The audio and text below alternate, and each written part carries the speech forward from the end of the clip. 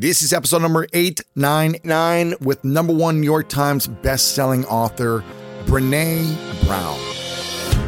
Welcome to the School of Greatness. My name is Lewis Howes, former pro athlete turned lifestyle entrepreneur, and each week we bring you an inspiring person or message to help you discover how to unlock your inner greatness.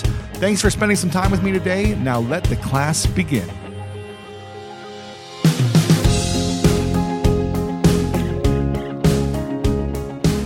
Martin Luther King Jr. said, "I decided to stick with love. Hate is too great a burden to bear." And Mila Braun said, "In order to heal, we must forgive. And sometimes the person we need to forgive is ourselves." Welcome to this special episode with Brene Brown. I had Brene Brown on a couple of years ago, and I wanted to bring this interview back because it's so powerful. And she had a recent book that came out that I feel like everyone should be checking out. And this interview really got vulnerable, got intimate for both of us. So I hope you enjoy this. Make sure to share it with your friends, lewishowes.com/899. And if you don't know who Brene is, she is a research professor at the University of Houston. But once her TED Talk blew up on the internet a few years ago, she has appeared on much bigger platforms around the world, including Oprah, the New York Times, and many others. And not only have her books changed millions of people's perspectives on what it actually means to be brave, authentic, and loved, she has started a conversation that has created a ripple effect among other thought leaders as well. Even The Rock is talking about how inspired he is by Brene Brown. And in this interview, we talk about what belonging truly means, what every parent needs to know about when their kids grow up, how to support men in being willing to discuss vulnerable topics. This is powerful, especially around the work that I've done with my book, The Mask of Masculinity. Why people hold on to hate for so long. Why our avoidance of pain is causing so many huge issues in the world.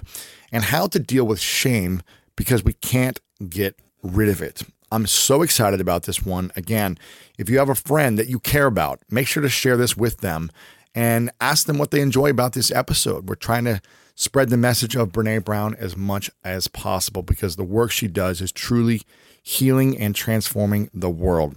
And before we dive in, I want to let you guys know that we are launching our documentary. We've been working on a documentary for over a year and a half.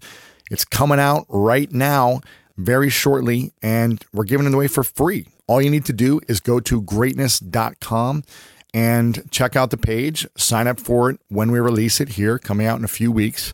And I'd love to hear your thoughts on it. So go to greatness.com. We're doing a movie premiere also in Los Angeles soon. So sign up to be notified about that and watch the documentary. We'd love to hear your thoughts. It's all about chasing greatness and discovering what greatness means to you. So go to greatness.com, sign up to be notified of when we launch that. Apple Card is the perfect cash back rewards card. You earn up to 3% daily cash on every purchase every day. That's 3% on your favorite products at Apple, 2% on all other Apple Card with Apple Pay purchases, and 1% on anything you buy with your titanium Apple Card or virtual card number. Visit apple.co/card calculator to see how much you can earn. Apple Card issued by Goldman Sachs Bank USA, Salt Lake City branch, subject to credit approval, terms apply. Save big money on everything for your spring projects at Menards. We have all of your garden and landscaping essentials. Master Garden Premium Garden Soil contains a slow-release fertilizer that feeds gardens for up to 9 months. It produces better results and is ready to use for all your gardening needs. Save big on Menards' great selection of garden and landscaping products. Compare brands in store or online at menards.com. Save big money at Menards. And without further ado, let's dive into this episode with the one and only Brene Brown. Welcome back, everyone, to the School of Greatness podcast. I'm very excited. Today we have the incredible Brene Brown on. Thank you so much for having me. Thanks I really for coming appreciate to Texas. it. Yes, I'm very excited to be here. We have an event called the Summit of Greatness every year, an annual event. And the people on my team in our program write down the person that they want to have on the School of Greatness. And most of our team is women, and most of them put your name down as the person we want to have on. So we're finally making it happen, and my team can stop asking for Brene. It's happening. And I'm very excited about this because you have a new book out called Braving the Wilderness, The Quest for True Belonging and the Courage to Stand Alone. Make sure you guys get this book right now. It's going to change the game. And I got a chance to go through it. Love everything that you write about in here, and I feel very connected to you. Yeah? Because I felt very alone for almost my entire life. I felt like I didn't belong anywhere. I was the youngest of 4. I was always picked on, bullied. I was sexually abused when I was a kid by a man that I didn't know. I was always picked last on sports teams, and I know you weren't even picked for, I think it was the step team or some type of the drill team. The drill team. I remember how that kind of transformed your life. It was defining. Defining, right? These moments that we go through as kids can really define and shape us. And so I feel connected to you in that sense that I felt very alone and didn't know who I was for a very long time. And still I'm trying to learn who I am. Yeah, me too. You are? Yeah. But you seem like you have it all figured out. Oh, God. No, I don't. No, I don't have it. I mean, first of all, I think the one thing I've learned in my research above all else is that in the absence of love and belonging, there's always suffering. So when I hear about your experiences growing up, that's suffering. Yeah. That's real suffering. And for me, not making the drill team when I was, I think it was in 8th grade, by itself is not a lot, but how my family responded to it. It was like when things changed for me and I didn't feel like I belonged to my family anymore. So I think that I still am trying to figure it out. I don't know that I've interviewed anyone, even spiritual leaders, who have the belonging thing completely nailed, because I don't think it is what we think it is. I don't think that it's having a big posse of friends or having a crew or rolling with a bunch of people. I think I'm still trying to figure it out because I still feel lonely and alone and on the outside of things on a really regular basis. Really? Mm-hmm. I mean, you're going on a book tour with thousands of people, 15-city tour, millions of fans around the world, and you still feel alone. Yeah, I can feel really lonely. Why? And it's really hard because, you talk about that book tour. I'm severely introverted. Yes. Super private. And so I love that connection between me and an audience, but it can also be hard on me. And also, I'm talking about things that it's weird to me that people sign up to talk about them, but they're hard topics sometimes. And we laugh and we have fun and we'll sing. But I think what I've learned in doing the research on belonging is that belonging is being a part of something bigger than yourself, but it's also the courage to stand alone and to belong to yourself above all else. And so I think I spend a lot of time belonging to myself, and sometimes that makes other people uncomfortable. And so I think that's hard. I think I do feel, I'm always looking for, I don't know about you, but I'm always looking for the roadmap. Like I want to find the researcher, storyteller, Christian, lover of all people, fighter of the resistance. I want to find the blueprint of who's ahead of me believing what I believe in and doing it really well. But there's not really a blueprint sometimes. We're all trying to figure it out. Yeah. We're all trying to figure it out. I don't get to copy anybody. And so it's hard. Yeah. It's still hard. But here's a thing that has changed everything for me. I belong to me. So even when I feel alone and I wonder who's my crew and who are my people, I belong to me for sure, for the first time in my life maybe. Yeah, and I think we lose ourselves sometimes by trying to belong in groups that we don't fit in. Yeah. I remember being in, the youngest on these sports teams growing up. I was playing on the junior varsity as a freshman or the varsity or whatever. So I was the youngest, and I remember just wanting to fit in, just like you did in the that team. And I wanted to fit in. I wanted to feel like they liked me, like I mattered, like I was the cool kid or whatever. And when they would do things that I didn't really agree with, or they would bully other kids or make fun of people, it's like I didn't want to not say anything. I didn't want to stand against them because I wanted to belong. Yeah. So if I did stand up against them, then that means I was alone. And that was my biggest fear, was being alone. No, yeah, because that's what teams and groups deliver. They deliver this thing that you're not alone. Yeah. The problem is I was so shocked to learn in the research that the opposite of belonging is fitting in. Because fitting in is assessing a group of people and thinking, who do I need to be? What do I need to say? What do I need to wear? How do I need to act? And changing who you are. And true belonging never asks us to change who we are. It demands that we be who we are. Because if we fit in because how we've changed ourselves, that's not belonging. That's not belonging because you betrayed yourself for other people. And that's not sustainable. Yeah, you start to lose yourself. You start to lose yourself, exactly what you said. And so I think it's hard. You have to show up as who you are. How do we find out who we are? That's the life's work, right? That's freaking hard. Do you know who you are? Yeah, I do. Who are you? In what way? If someone just said, who are you, Brene, what would you say? Brene Brown. Mom, partner, researcher, storyteller, Texan. I don't know. I'd ask them how much time they have. Because, the thing is that we want to, when we ask people who they are and we want to know, we like those really easy files to put them in. Of course. But I'm a complicated person. Are you? Yeah. And so I think I know who I am. What makes you complicated? I don't know if I'm complicated, but I'm complex. You're interesting. I hope so. Very some days interesting. yes, some days no. Very interesting. I think what makes me complex is, I think what makes everyone complex is the paradoxical nature of people. So, I speak in public, I love doing that, but I'm incredibly introverted. Yeah. I'm kind of a traditionalist around things. Yeah. My kids say yes ma'am, no ma'am, but I also raise them to challenge authority every time they get the opportunity to do that. But to be really polite when they're doing it. Sure. Yeah. So I think I'm unapologetically earnest. Like, I believe in the goodness of people, but I believe it's hard work to stay out of fear and stay good. Yeah. And so I think I understand people. I think I have a lot of empathy, but I'm also not afraid of discomfort. Yeah. So I think there's just a lot of push and pull. Sure. And I think that's true of all of us. I do not like to be defined. I think that's... Do you? I was going to say, I feel like my entire life, I didn't want to be defined as well. They were like, you're going to be this jock in college, Right. you're going to be like this alcoholic, you're going to be in the frats. Yeah.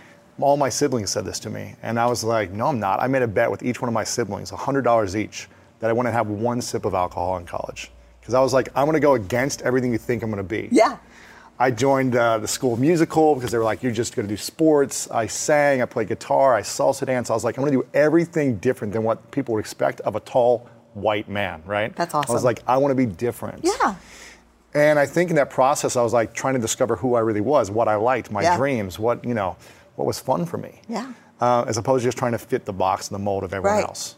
Because you can lose yourself in that fitting in, I think. You can lose yourself in the fitting in, and you can lose yourself in the rebuttal to the fitting in. It's true. Trying to go against it all too, yeah. Yeah, it's really hard. I mean, it's this thing that, it's a quote that is, Braving the Wilderness is all about this, starts with this quote from Maya Angelou, that we're never free until we belong nowhere. We belong everywhere, which is nowhere, which is no place at all, which I thought was a terrible quote for many years. And I was like, why are you saying that, Dr. Angelou? You're pissing me off. Yeah. But then I realized, really, and she says, the cost is high, but the reward is great. And I think that's the thing, that I feel like I belong everywhere I go. No matter where it is or who I'm with, as long as I never betray myself. And the minute I become who you want me to be in order to fit in and make sure people like me is the moment I no longer belong anywhere. And that is hard. Yeah. I mean, that's a hard practice. That's an everyday practice. Wow. Yeah, because I can be whoever you want me to be like that. You're like a chameleon, you said. Oh, I can be totally like a chameleon. Like, sometimes it's really funny because, like, because I travel so much, I have all these miles. I always sit in business class, and I'm normally the only woman in business class. Every now and then there's one other maybe, which is a conversation we should be having too. Sure. But it doesn't matter what dude sits next to me. Like, I can talk about whatever that person, like, And it's so funny because we'll talk about sports usually first, or football, or we'll talk about politics, and he'll say, what do you do? And I'll say, I study vulnerability and shame. Oh, well, well, I'm going to play some Angry Birds, and right that moment, like I could just, and it's not that I know everything about everything, it's just. So you're saying most men don't want to chime in and learn more about that? No, that's usually, if I want to go to sleep, I'm like, I'm a shame researcher. What do you do? And you're like, okay. Right. But I think I can be anything. Like, Yeah, you're adaptable. I'm adaptable, and adaptable is great because anyone that comes to my home or here to work, I can make you feel comfortable. Of course. But then if I get so adaptable that my goal, my intention of adapting is to make sure you like me, then that's when I betray myself. Yeah. What would you say is the time in your life you've been the most alone? High school. It's the whole journey. Yeah, it just sucked. It does suck. It does. And my daughter just graduated from high school, and she had this amazing experience. Just incredible experience, and it was so healing to watch. Oh, that's nice. Yeah, and I think it happened because she had the confidence to put herself out there, and student council president, and that kind. I think because we have a rule at our house that no matter what, you belong here. No matter how goofy, awkward, afraid, wrong, it doesn't matter. You belong here. And so I think when we give our kids a platform like that at home, it gives them the courage to take risks outside of home. Does that make sense? Because they feel safe coming back. No matter what happens, they always have a place to come home to. Yeah, and I grew up in a house where it was very chaotic. I'm the oldest of 4. And fitting in and being cool was the most important thing. So I think without that pressure, I probably would have never tried out for that drill team.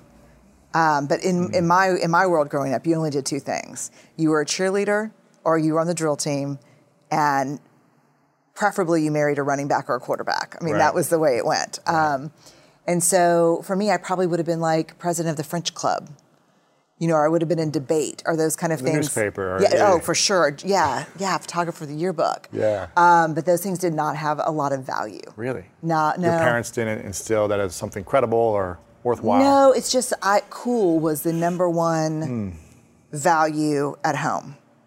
Cool, lots of friends, popular. Yeah. And that just wasn't I wasn't that thing. I wasn't. And so what I did is I just started drinking, smoking weed, hanging out with, I found a place to be, cool.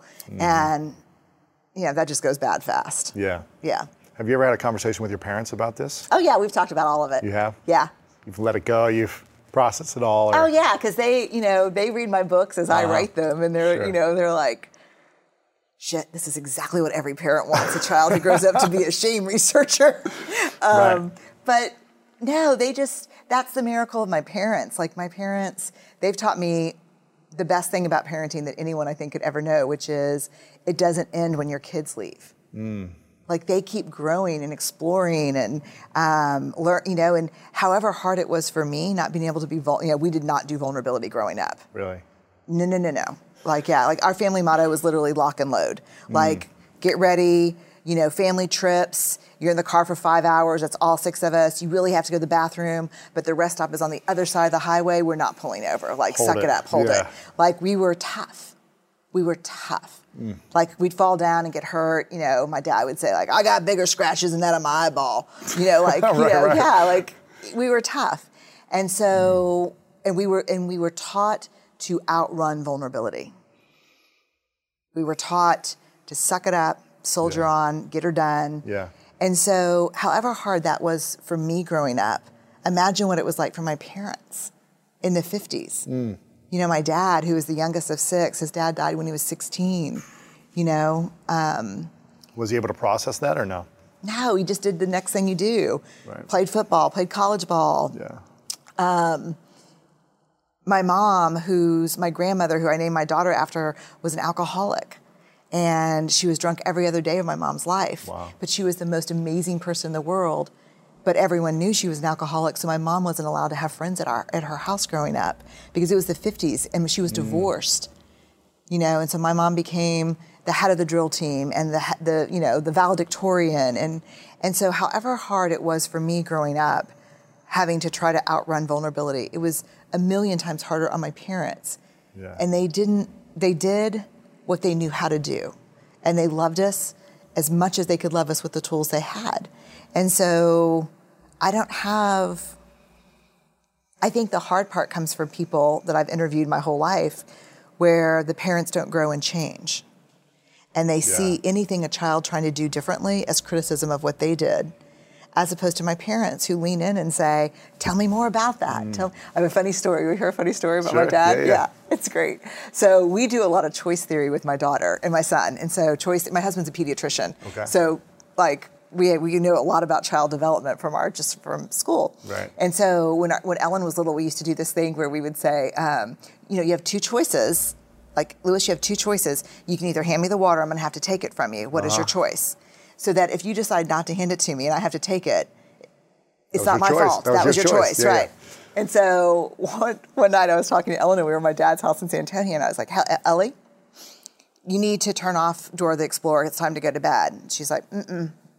And I said, Ellen, you have two choices. You can get up and turn off the TV or I'm going to get it up and turn it off for you. And if I have to get up and, turn off the TV, you're going to lose privileges to watch it tomorrow. And that's your choice. Yeah, that's your choice. So and I would hate that for you, but that will be your choice. And my dad was sitting in the recliner next to me and he's like, damn, sis, what are you raising, a hostage negotiator? And I was like, Dad, and he's like, seriously, Brene? We had 4 of y'all. We didn't have time for that. Yeah. So the next day I come home, I'm visiting friends in San Antonio and he's watching Ellen and he's in the driveway. It's like 110 degrees in San Antonio and he's sweating. He's like, Ellen, you have two choices. You can either put the bicycle up or I'm going to have to put it up for you. And the second one's a dumbass choice. So I was like, wow, you're so close. You're getting there. You're getting there. But you're getting there. My parents are amazing in that way that, like, they're learning and changing. So I think it's harder when parents say, I'm done. What you got was what you got. Mm-hmm. No apologies, no change, no amends. Take it or leave it. Yeah. And if you do it differently with your own kids, you're a sucker. Wow. And I think we see that a lot. Yeah, we do. One of my favorite parts about my job is that I get the opportunity to travel a lot. And in fact, I'm recording this right now while I'm in Mexico. And actually, I was thinking about something that I wanted to share because I get a lot of questions from so many people about different side hustle ideas. So here's one for those of you out there that are on the go a lot like I am or traveling a lot. When you're staying in your Airbnb on your trips, have you ever thought about how you could be making extra money by hosting through Airbnb while your home is vacant? If you're interested in an extra stream of income, Airbnb hosting is an easy place to start, and it's like giving your home some company while you're away. Your home might be worth more than you think. Find out how much at airbnb.com/host. I mean, what should parents be learning about how they can grow? I mean, how can they start to be aware? Because I think it starts with being aware for sure. of what they know and what they don't know, and being receptive to learning something different, which is really hard to do. I think it's once hard. You've had these habits for so long. So that's the first thing. And I want to dive into the lack of vulnerability with what's happening in Charlottesville right now as well, because I know you did something on that this morning. So I guess how can parents listen to this and be aware and be willing to move forward in a different way of learning something new when they're so stuck in their ways, potentially, that it's worked for them to this point to get to where they're at? I believe this with my whole heart. I believe that 99.9% of parents are truly waking up every day and doing the very best they can with what they have. Yeah. I don't think there are a lot of parents who wake up and maliciously try to screw up their kids or hurt their kids or belittle or shame their kids. I think we're doing the best we can with what we have. And so I think to let go of the idea that if I have done something that I could have done better or that I could learn from, that I have to just come down. People defend their parenting like they're defending their lives because it's such a shame minefield. Yeah. I mean, a great example is the work you're doing around men and vulnerability. Mm-hmm. I cannot tell you the number of fathers and the hundreds, if not thousands of fathers I've interviewed that said, I shamed my son every time he was vulnerable. Yeah. I put him down. I made fun of them. I hit him every time he was vulnerable. And now I look back and I know it's because that's the way I was raised, or I was afraid he'd be soft and get hurt at school, or, whatever the thing is. And so I think for parents, it's about understanding, giving yourself permission to not have been, I'm not perfect. I've never not been a researcher and a parent. My husband's a pediatrician. Our kids will be in therapy. You're right. And the reason why I think that'll be so successful is there's only two kind of kids you raise. Kids who will ask for help when they need it, or kids who won't. And that's as good as it gets, is to raise a kid who'll ask for help. Yeah, I never asked for help. Yeah. I was always suffering inside. Yeah, right. And I always felt shameful, guilty. Right. And my way of asking was being angry, resentful, mad, hitting people in sports or outside of sports, because that's all I knew. I'll tell you a story about a guy that I interviewed. One of the first men I interviewed when I went from interviewing all women to men was a guy who I said, "What is shame for you?" And he used the PUSSY word, which is like just synonymous with shame in male culture, right? Yeah. And he said, "I'll never forget the day that changed my life." He said, "I was at football practice. I was a freshman in high school."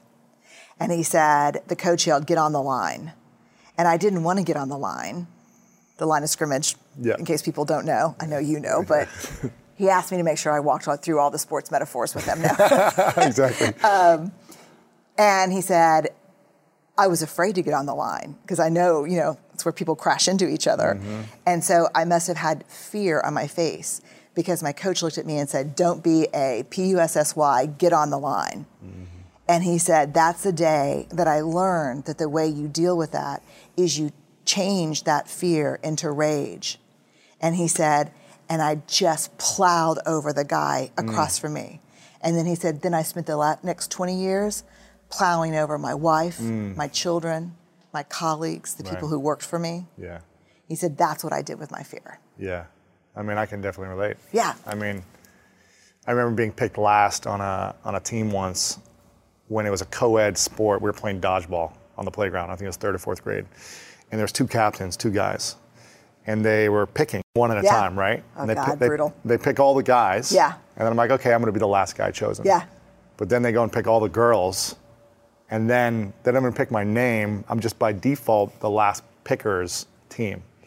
And so as a boy trying to fit in 3rd, 4th grade, it was devastating. And I told myself in that moment, I was like, never again will I be picked last at any sport. I'll do whatever it takes. I am going to be a machine. I'm going to train for 6 hours a night. I'm going to, take no prisoners mentality and I dominated on that dodgeball game that day. I was just like throwing the ball, like just diving everywhere. I was like, never again. And did you ever get picked last again? Never got picked last again. Right. But, and it helped me achieve, was all state in multiple sports, was all American in 2 sports. I broke world records. I played professional football. I play on the USA handball team now. And it guided me towards achieving these things, but it left me feeling very unfulfilled every time I'd achieve them. Or anytime we lose, it was like an attack on my life. Every loss we ever had on a sport, it was like my life was at stake. And I felt like I was worthless. Because if I didn't win, that meant no one was gonna accept me, or I wasn't good enough, or I was gonna be picked last or something. So I would take it so personally when I wouldn't win. And then I would take it out on my family, my girlfriends, my friends, everything. And I didn't know how to communicate. And I'm still learning, I'm still imperfect every day, but it's like, I wasn't even aware. There was never information about how to connect or how to communicate and feel like it was okay or you're allowed to. Because anytime you try to talk about any vulnerabilities as a guy growing up for me, it was like, you're a PUSSY. Yeah. Or don't be a little girl. Or don't be a BITCH. All these things. Yeah.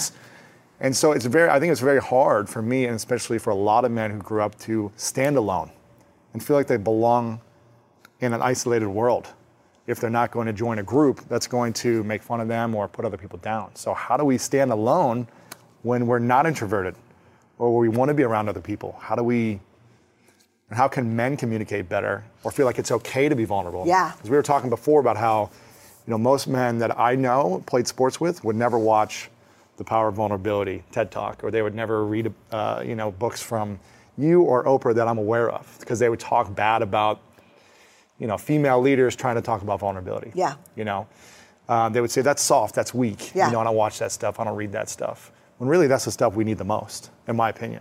And I think it's changing. I think I told you earlier Yes, it that is. I think 50% of the readers of Daring Greatly are men, and the vast majority of leaders who bring me into organizations are men.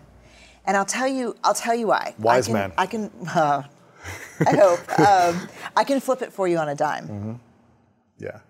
So it used to take me when men would say, this is how the call would go, hey, we'd love for you to come in and work with our leadership team. We saw your TED Talk. We thought it was great. Are you available? And I'd say, sure, what do you want me to talk about? And they'd say, anything but vulnerability and shame. And I would say, why? Yeah. So what do you want me to talk about if I don't talk about vulnerability? And they'd say, courage. And then I would say, okay. Then I would try to spend like a half an hour explaining the relationship between vulnerability and courage. Yeah. Because all men want to be brave. Isn't vulnerability courage? Vulnerability is courage. So I only have Isn't to ask. vulnerability power? Yes, I have to ask one question to flip the whole thing. It's this. Vulnerability is defined as uncertainty, risk, and emotional exposure. Can you name one act of courage that you've ever been involved in or that you've ever even witnessed that did not involve uncertainty, risk, and emotional exposure? And it's a loaded question because I know the answer is no, because I've asked it thousands and thousands. I've stood in front of Navy SEALs and Special Forces military personnel and said, give me an example. I want you to try hard to give me an example of courage that didn't require vulnerability. And in 10 years, I've never had a single person be able to come up. I've even had 2 guys come up to me who were in the military that said, we're going to think about it and get with you. They and never I said, got back oh to my you. God. I said, do it. I would love it. Give me an example of courage, even on the field, that doesn't involve vulnerability. Like if you think you're being brave and it doesn't involve risk or uncertainty, you're not being that brave. If you know how it's going to turn out, it's not courage. And so in that moment, people go, shit. But I want to be brave and I don't want to be vulnerable. And I'm like, therein lies the great dilemma of our time. Right. Yeah. No one wants to be uncomfortable. No one wants to be vulnerable and everyone wants to be brave. And it just doesn't work like that. Right. And anytime we try something new, we've got to be uncomfortable. It's vulnerable. Yeah, it's vulnerable. Yeah. I mean, when I ask people what is vulnerability, people would say initiating sex with my wife, sending my child out the door who thinks he's going to make the first chair in orchestra and knowing he's probably not going to make the orchestra at all, getting fired, starting my own business, saying I love you first in a relationship, trying to get pregnant after my first miscarriage. I mean, like, vulnerability it's uncertainty. It's not knowing, but doing it anyway because it's the brave thing to do. And so the problem is, I think, that the greatest shame trigger for men is do not be perceived as weak. And in our culture, we believe that vulnerability is weakness. So you don't have to skip too many steps before you go, hey, it's shaming to be vulnerable. And so men do 2 things in the face of shame: pissed off or shut down. Put on a mask. Put on a mask. Yeah. And so what we're learning and what people are starting to see very quickly is you cannot be a courageous leader if you're not vulnerable, if you're not willing to have hard, uncomfortable conversations, give hard feedback, receive hard feedback, excavate issues like Charlottesville that no one wants to talk about. Like discomfort is the great enemy of courage. Like my motto is, we say it here all the time, choose courage over comfort, because you can't have both. And if you think you're being brave and you're super comfortable, you're not being that brave. Is there an area in your life right now where you don't feel you're courageous enough? Or something you've been wanting to say to people that you haven't said fully or holding back on? I think the Charlottesville Facebook Live today was hard. Was it? Yeah. Yes. My voice was shaking. I was shaking. In fact, we got here today and we knew we were going to film us together, but we were going to film some other stuff first. And I said, I just need to do the Facebook Live because I don't want to lose my courage. Yeah. And I think that's hard because when you talk about race and privilege and power, first of all, I'm going to get death threats and people are going to say, all that stuff. You're wrong either way. You're wrong either way, right? Yeah. But the ability that I have to opt out of speaking out about it because it doesn't supposedly affect me is the definition of privilege. So I don't believe we can opt out of it. Yeah. And I know that I'm white, upper middle class, really educated, Judeo-Christian, straight, I know that I've got blinders on, that no matter how hard I work, I will say something that is not right. Mm-hmm. And people will come back and they will fire off against me around it, and it will hurt, but I'd rather take the chance in it hurting and learning. But it's always it's scary to talk about this stuff today. Do you think? I think it's really hard. And I try to come from a place of like super authentic and loving of all humanity all the time. Yeah. I was raised by, I had two great parents, but my mom and two older sisters were really the ones who came back to me after they would go on a date with a guy. They'd be like, Lewis, never do this on a date. Always treat women this way. So I've always tried my best. Yeah. I'm imperfect in so many ways and constantly make mistakes with people. Yeah, me too. But most of my team, I was telling you before, most of my team is women. I think 80% of my team is women. And Clearly why you're successful. But and they get paid more than the men on my team, not because they're women, but because they produce better results. And my business is based on results. Yeah. I've got people of different ethnicities. I've got people of different sexual orientations. And I had someone tell me last week, they said, white male privilege is a thing, and I think you need to incorporate more values into your organization so that you're not living from this white male privilege place. And I was thinking, I was hurt by this because I get it. I'm white. There's nothing I can do based on the way I was born. There's nothing I can do. Right. I can't change the way how I was born, but I can choose to determine how I want to live and how I want to show up in the world. Right. So I'm constantly trying to be mindful of speaking out more. Yeah. Because I think that's what a lot of my friends are saying about Charlottesville. If white men aren't opening up and talking about this more, it's not going to come across to the people that are, I guess, marching with torches, which just blows my mind that this is happening still. It blows me away that this is happening. I don't even understand it. I'm blown away. I don't know. And I'm just like, how can I be a better, more impactful in this place? And how can we get rid of this? How can we end it? Yeah, I don't. Do you have the answer? I don't know. Yeah, oh yeah. It just blows my mind. No, and I think we need to do a lot more listening than, and hear from the people who've been affected by this the longest. I think we do need to speak out. I think white silence around these issues is death. I mean, I just think it's terrible. I don't think we can come in and save the day. I think we need to come in and with humility and curiosity and say, this is what I think, and I want to learn, and if I make mistakes, let me know, and I'll try to make them better. Yeah. And I think we need to take responsibility. And I think it's easier sometimes for me in my life to just keep asking questions, just keep reading, just keep talking about it. And when I am so uncomfortable that I don't want to do it anymore, just to keep doing it, because to remember that my discomfort is, that's my privilege. Yeah. And so I don't know that there's an answer other than discussions. And I wasn't surprised about Charlottesville, really. No. It just blows my mind. Maybe I'm just ignorant to that. I don't think it's about being ignorant to it. It doesn't, I've studied shame for 15 years and fear. Like, that's what it looks like. Yeah. What do you think these individuals marching like this are most shameful of in their own life? Why are they so I would never protective? venture to guess. I don't know, but I do think it's about powerlessness. They feel powerless. Yeah, and I think that people go, oh my God, okay, so the white guy in the khakis and the, fancy polo shirt feels powerless and, cry me a river. Right. I think we don't give a shit about that at our own peril. Mm-hmm. Not caring about it and not trying to understand it. I'm not taking it on my load, for sure. Yeah. I mean, I'm not going to add it to my back. I got other stuff to do. But I am going to try to understand it, because I can't imagine a way through what needs to happen over the next decade that does not involve understanding pain. There's this incredible James Baldwin quote that says, "Now I understand why people hold on to their hate so stubbornly, because once they let it go, there's nothing but pain." Ooh. And I think we dismiss and don't care about that pain at our own peril,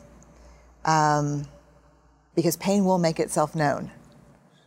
it will not be dismissed. It's not an affect or an emotion that dissipates when it's ignored. Yeah.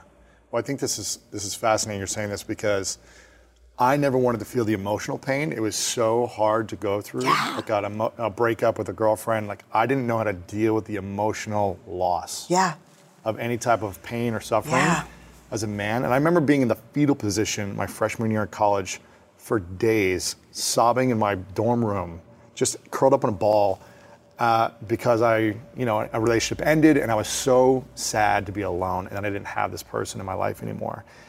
And I would take it out on the football field.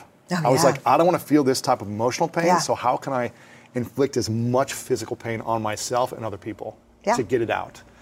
And it's hard to switch that off and just be like this loving, vulnerable man after you're on the football field, like inflicting pain on other people because you're supposed to. No, and I think whether we play football or not, we're much better at causing pain than we are feeling pain. You don't want to feel it. No, you don't. And so we cause it and we hurt other people. Yeah, we do. And if you look at leadership, whether you're in an organization leading a country, leading a family, as a parent, one of the cheapest, easiest ways to lead is to give people someone to hate and blame for your misery. And so we have to really watch that in our country right now. Yeah. So all you have to do when people are in uncertainty and fear is give them someone to blame and give them a reason to blame them, and then step back and watch everything just fall apart. And so I think that's happening right now in our country. And so we have to push away the rhetoric. We have to own our pain. And let me tell you, it's not like you tell that story about the football field and it's so prophetic because every crisis we're up against right now, almost without exception, is about our inability, our unwillingness to deal with pain. If you look at the opioid addiction right now across, somewhere, beginning with physicians, sent the message, there's no reason for you to hurt at all. Here's a pain reliever. Here's a pain reliever. And things are not going well in your life. Well, here's a way to discharge hate and pain that'll make you feel better. By drinking or by smoking or sex or drug, whatever. Medicated, addicted, in debt, and obese Americans in history. Our tolerance for discomfort is zero. Soft. Yeah. So here's the irony. Soft. So our what tolerance, we're taught in football. Don't be soft. Don't be soft. So it's actually our inability to be vulnerable that makes us weak. Yeah, I agree. One of the things that I talk about and try to express to as many people as possible is to actually put yourself through pain and discomfort every single day. I try to do this physically through working out to try to push myself farther than I want to, where I'm emotionally want to cry. Yeah. Because I just know by conditioning myself to feel pain every single day, that when a lot of stuff comes my way, I'm capable of taking it on and processing the emotions as opposed to being like, I just need a drink. I need this. I need that. I mean, I've never been drunk in my life, so I don't even know what that feels like. But it's hard, especially for myself, I'll speak for myself as a man, it's hard growing up learning how to deal with those type of emotions. It's really challenging. There's no class in school that says, okay, when you're feeling this way, Lewis, here's how you're supposed to act. It's vulnerability. Yeah, here's how you're supposed to act. Here's the step-by-step process. There's no process that we're taught unless it's our parents or we seek it out. And it's not modeled because I think parents fear kind of soft boys turning into soft men. Who, I remember interviewing this guy who was in his 70s and I said, what is shame to you? And he's like, shame is being the kid you can shove up against the lockers. Yeah. Shame is being the kid that you shove up? Yeah, being the kid that you can shove up against the lockers. Yeah. And it's like, but really, we've got to shift it, and we've got to shift it. I think it starts parenting, school. Athletics is huge. Huge. I mean, it's a really, let me do this. Let's do this sports thing. Let's do it. Okay, ready? Okay. 2 football teams. You're going to place a bet. Okay. Both of them have hurt quarterbacks. Yep. Both of them both of them have hurt quarterbacks. This team over here recognizes its vulnerability and it's going to put in a second string quarterback. This team ignores its vulnerability and pretends like it doesn't exist. Who are you betting on? Depends on the injury. Oh, Jesus, for the football team. Hey, because I played hurt my whole life, so Yeah, it depends. I would say that most of us would say you are less likely to win if you do not acknowledge your vulnerabilities Right. So even if you play your quarterback, Right. you got to make sure your line is ready. Exactly, and you got to switch the plays up. Right, If and his arm's hurt, you're going to pass it off. You're You're going going to to pass do less off, things. right. Yeah, exactly. Yeah, So give him more time in the hole, whatever you're going to do. The team that acknowledges their vulnerabilities is going to be more successful. and is adaptable Right. to change Right. is going to be more successful. Right. Yes. Right. So why do we think, as men, to pretend like you're not vulnerable makes you the most vulnerable? Yeah. Makes you the most susceptible. I mean, we just have data. I mean, just like I could fill this whole room with data about you don't get to opt out. Let me ask you this. Do you know a guy in the world, you know a lot of guys, right, who can say, I've existed this point in my life without being uncertain, at risk, or emotionally exposed? No. Right. You can't not do vulnerability, but you can pretend like you don't. Then you're not making choices over the behaviors you engage in when you're vulnerable. Yeah.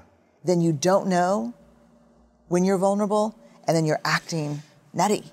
And I think you pay major prices Oh, yeah. when you aren't aware or when you're not acting like you're aware. Yeah. You just act like everything's fine, or you don't need help, you don't need support, you don't need to address a situation or Yeah. grieve or whatever it is. No. That's when you get hurt the most. It's when you get hurt the most. When you suffer the most, and I think that's when the most anger, frustration, rage, and I guess diversion happens. And I was watching this video last night where they were documenting the whole process of the Charlottesville thing. I think Vice was doing this. And the person interviewing like the leader, one of the guys who was like the leader of the marches or whatever, was saying about how, this is our land and our forefathers were white and it belongs to us. It's like this whole thing that it belongs to a certain race or something. I can't, it just blows my mind.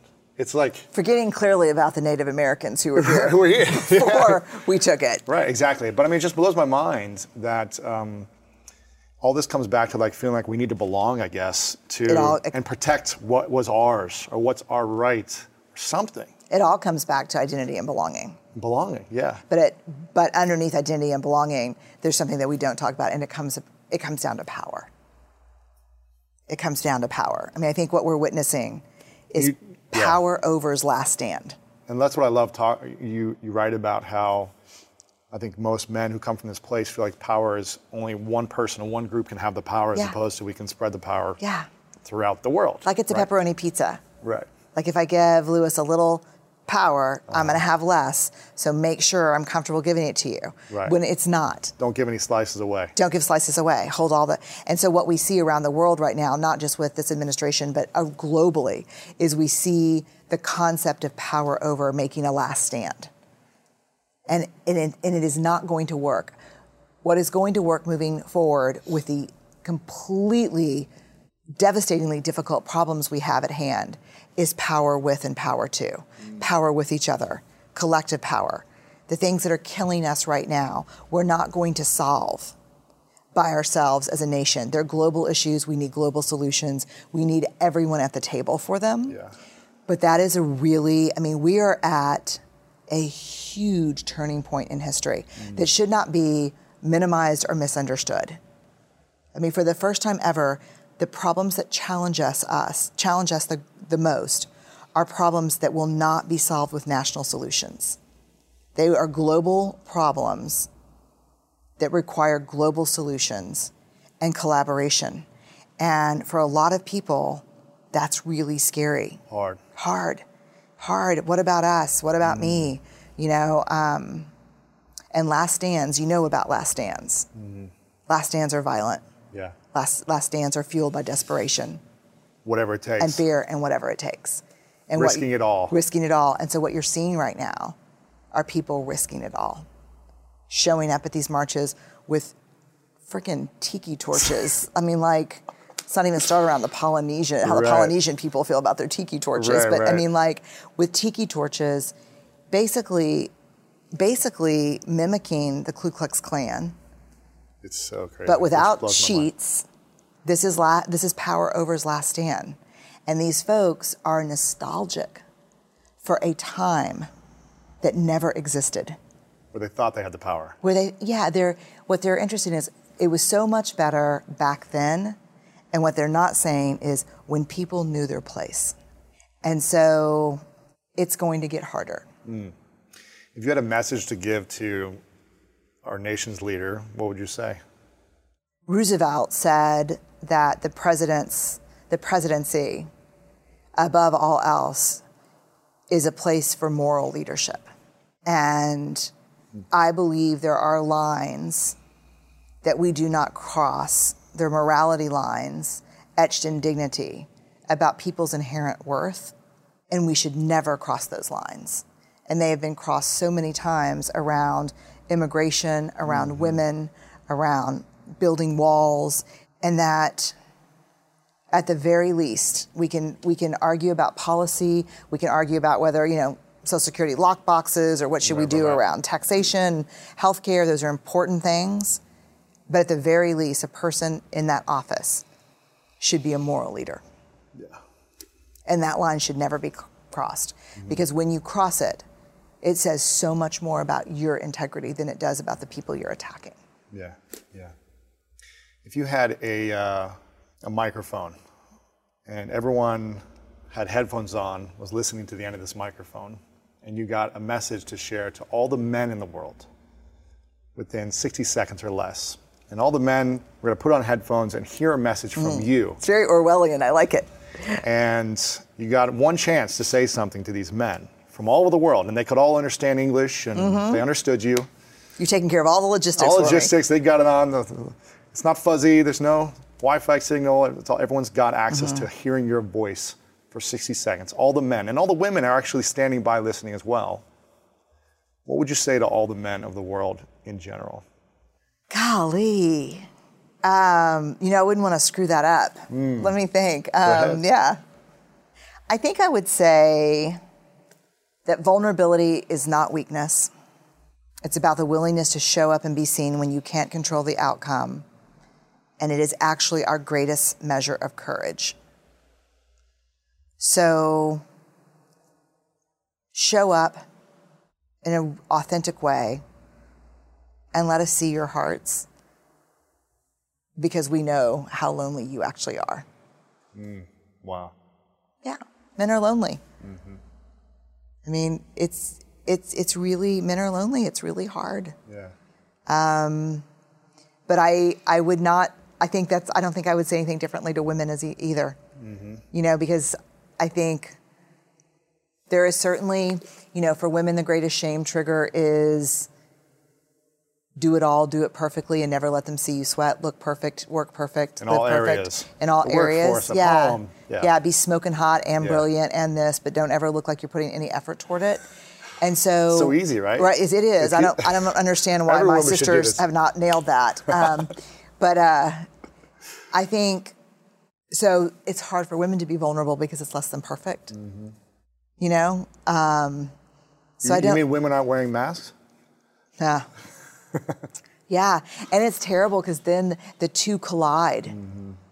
And you see in a lot of partnerships, I mean, I've seen it so much in my research, this contract we have where I'll stay smoking hot and awesome, and, money and provider shame is such a real thing for men. Right. And, you do this, and this is our contract, and we're both in straitjackets till we die. Yeah, and so, How do we remove those jackets? We just start getting real with each other. We just start being really honest. And we see each other. We really see each other. Yeah. Wow. I've got a few minutes left, so I'm going to be mindful of these questions. I know, 'Cause I could ask unfortunately. you- Let's go now. Let's cut it. I could ask you, I could talk to you for hours. Is there anything you feel ashamed of still? Oh, I have moments for sure. Like, I will have moments of, but now I know, we can't ever get rid of shame. What we can do is develop resilience to shame. So when it happens and it washes over, that warm wash that makes you feel small and not enough, when that washes over me, rather than yelling at my kids or just decimating myself with hateful language, and like, you're stupid or you're not, now when it washes over me, I'm like, okay, I'm in shame. don't talk, text, or type. What happened? So there are still, I still have triggers around it. I still have triggers around it. And I still think it's probably the same motherhood, trying to, do everything and balance everything and be where I'm supposed to be. And that's still hard sometimes. Yeah. What's the process that someone should take on when they feel shame, anger, rage? Well, shame I can really help you with is, first and foremost, talk to yourself like you talk to someone you love. So if something happens and you're overwhelmed with shame, the first thing you need to do is get back on your emotional feet. Don't talk, text, or type to anyone, because one of the things we want to do is push that shit out on other people. I'm good at that. Yeah. I'm guilty of that. Yeah. So just get into a dark, quiet place and then talk to yourself like you talk to someone you love. Yeah. Just be like, dude, it's okay. Like, you screwed this up. What you said was super hurtful. You're going to have to circle back and clean that stuff up. But give yourself a break here, just like I would talk to Ellen or Charlie if they made a mistake. Yeah. Then reach out and talk to someone about what you're feeling. Shame cannot survive being spoken. So if I call you and I'm like, oh my God, Lewis, I'm in a shame shitstorm, you're not gonna believe what happened, and you listen to me and you respond empathetically with something like, oh my God, I've been there, or oh God, I get it, I'm sorry, that sucks. Shame can't hold on, because shame can't survive empathy. I 100% agree with that. Quick example, for 25 years I held on to this shame of being sexually abused by a man that I didn't know. And I was like, if anyone knew this about me, my life was over. That's how shameful I felt, embarrassed and abused I felt from the experience. And when I finally had the courage to share it, it took me, a couple of years to share it over and over many, many times. I don't feel shameful. Like, I can talk about it openly and freely without feeling embarrassed, without feeling weak, soft, vulnerable, because, I own the experience, and it's not something I have to hold in and like react through rage, because I can just share it and I can communicate, as opposed to it's so brave. Hold into this. Yeah. And I think whenever I face anything that I'm scared to talk about now, I just say, well, how can I talk about it? At least, how can I journal? I like to journal first. Oh, that's huge. So no one can shame me, right? Yeah, No one has to feel that. That's huge. Yeah. And then start having conversations. And when we have ownership over that shame, I feel like it doesn't own us anymore. So that's a perfect example. First of all, it's devastating that happens. Mm-hmm. It happens to boys. 1 in 6. Yeah, and they think that's an underestimate. Yeah. They think that... No, 1 in 6 is what's known. Yeah, and they think it's probably double that because of our culture and inability of boys to speak safely, even to their own parents around it. I never told anyone. Right. My parents didn't know. Right. So here's the example exactly. You talk about it now. So two choices. You own your story, you get to write the ending. You don't own the story owns you. Yeah. So then you talk about it now. So shame can't hold on. But then people see and hear you talking about it, and it gives them permission to talk about it. That's why shame cannot hold on to being spoken. So your courage to talk about that deflates shame. It takes it out of the air. Yeah. It's like filtering poison out of water. Yeah. Because you've got the courage to speak up. And that's how it works. And that's how all of this works, is that we own our story, or it owns us. Final 2 questions. I know I've got to hurry up. Okay. This is called the 3 truths. I ask everyone at the end of the interviews 3 truths. You've written many books, all #1 New York Times bestsellers. Let's imagine it's your last day many, many years from now. Yeah. You get to write the story when it's your last day on your own terms, Yeah. right? You've written every book you've ever wanted to write. You've Okay. said everything you've always wanted to say. You've done every video, interview, whatever it is, you've achieved anything you set out to do. Okay. But for whatever reason, it's all erased and gone. So no one has access to any of this information. Okay. And you're there with all the people you care about, and you have a piece of paper and a pen, and you get to write down 3 things you know to be true about everything you've experienced in life. This is all people would have of your message left behind. What would you say are the 3 truths for you? Steve, Ellen, and Charlie were my greatest true loves, for sure. After that, everything seems small. Love takes courage. Be brave, let yourself be seen. And don't wait for the grown-ups to get there. That's the myth. we don't know what we're doing. We're just putting our best foot forward. So if you have an idea or an answer, go for it. Yeah. That's cool. That's cool. Yeah. Before I ask the final question, I want to make sure you guys go get the book. I'm scared for the final question. I'm like, cut. Let's go. Wrap it up. The final question's easy. But this is Braving the Wilderness, the quest for true belonging and the courage to stand alone. Make sure you guys go get this book. It's going to be a game changer. Highly recommend it. I'll have it linked up everywhere on the site and below this video. Very powerful. You're an incredible writer, and I just know this is going to serve so many people who feel alone in the world of uncertainty. And I want to acknowledge you, Brene, for being an incredible gift to the world with all of your imperfections and the beautifulness that you have within you. I think it takes so much courage to share these things the way you've been doing them for years, decades. You've been opening up and talking about it, and to bring it out to a public platform and continue to dive in deeper. I acknowledge you because the weight that it carries of listening to everyone else's pain. As I've started to open up about mine, I just feel the weight of everyone now sharing with me. I can only imagine it's a lot sometimes. The weight that you get to carry and are privileged to carry because of the work you're getting to do and the impact you have on so many people who are suffering, who feel like there is no hope, there is no way out, who are stuck in all areas of their life. You give people such inspiration and tools and education on how to transform their life. So I acknowledge you for all the work that you do. Oh, thank you. You're welcome. You're welcome. This is the final question. That's amazing. You're welcome. It's my pleasure. Yeah. The final question is simple. It's what's your definition of greatness? To own your story and love yourself through that process. That's greatness to me. Appreciate you. Thank you very much. Thank you. Thank you. That was awesome. There you have it, my friend. I hope you enjoyed this episode again. So powerful for me to sit down and connect with Brene and truly hear her share about all the lessons she's learned and the stories that she has. I think she's one of the greatest thought leaders of our time. Her books have had a huge impact on me and millions of other people. And if you haven't got her books, make sure to check them out. You can go to her website, follow her, Brene Brown, everywhere online. And make sure to share this with a friend. Tag a friend on social media to listen to this, and make sure to tag me on your Instagram stories when you're listening and share this out to your friends as well. If this is your first time here, please subscribe to the podcast over on Apple Podcast and leave us a review. We'd love to hear how we can make this better and the content we can continue to bring to you to help you in achieving great things in your life. Again, we are launching our very first documentary. We did a full-length documentary with Hollywood filmmakers.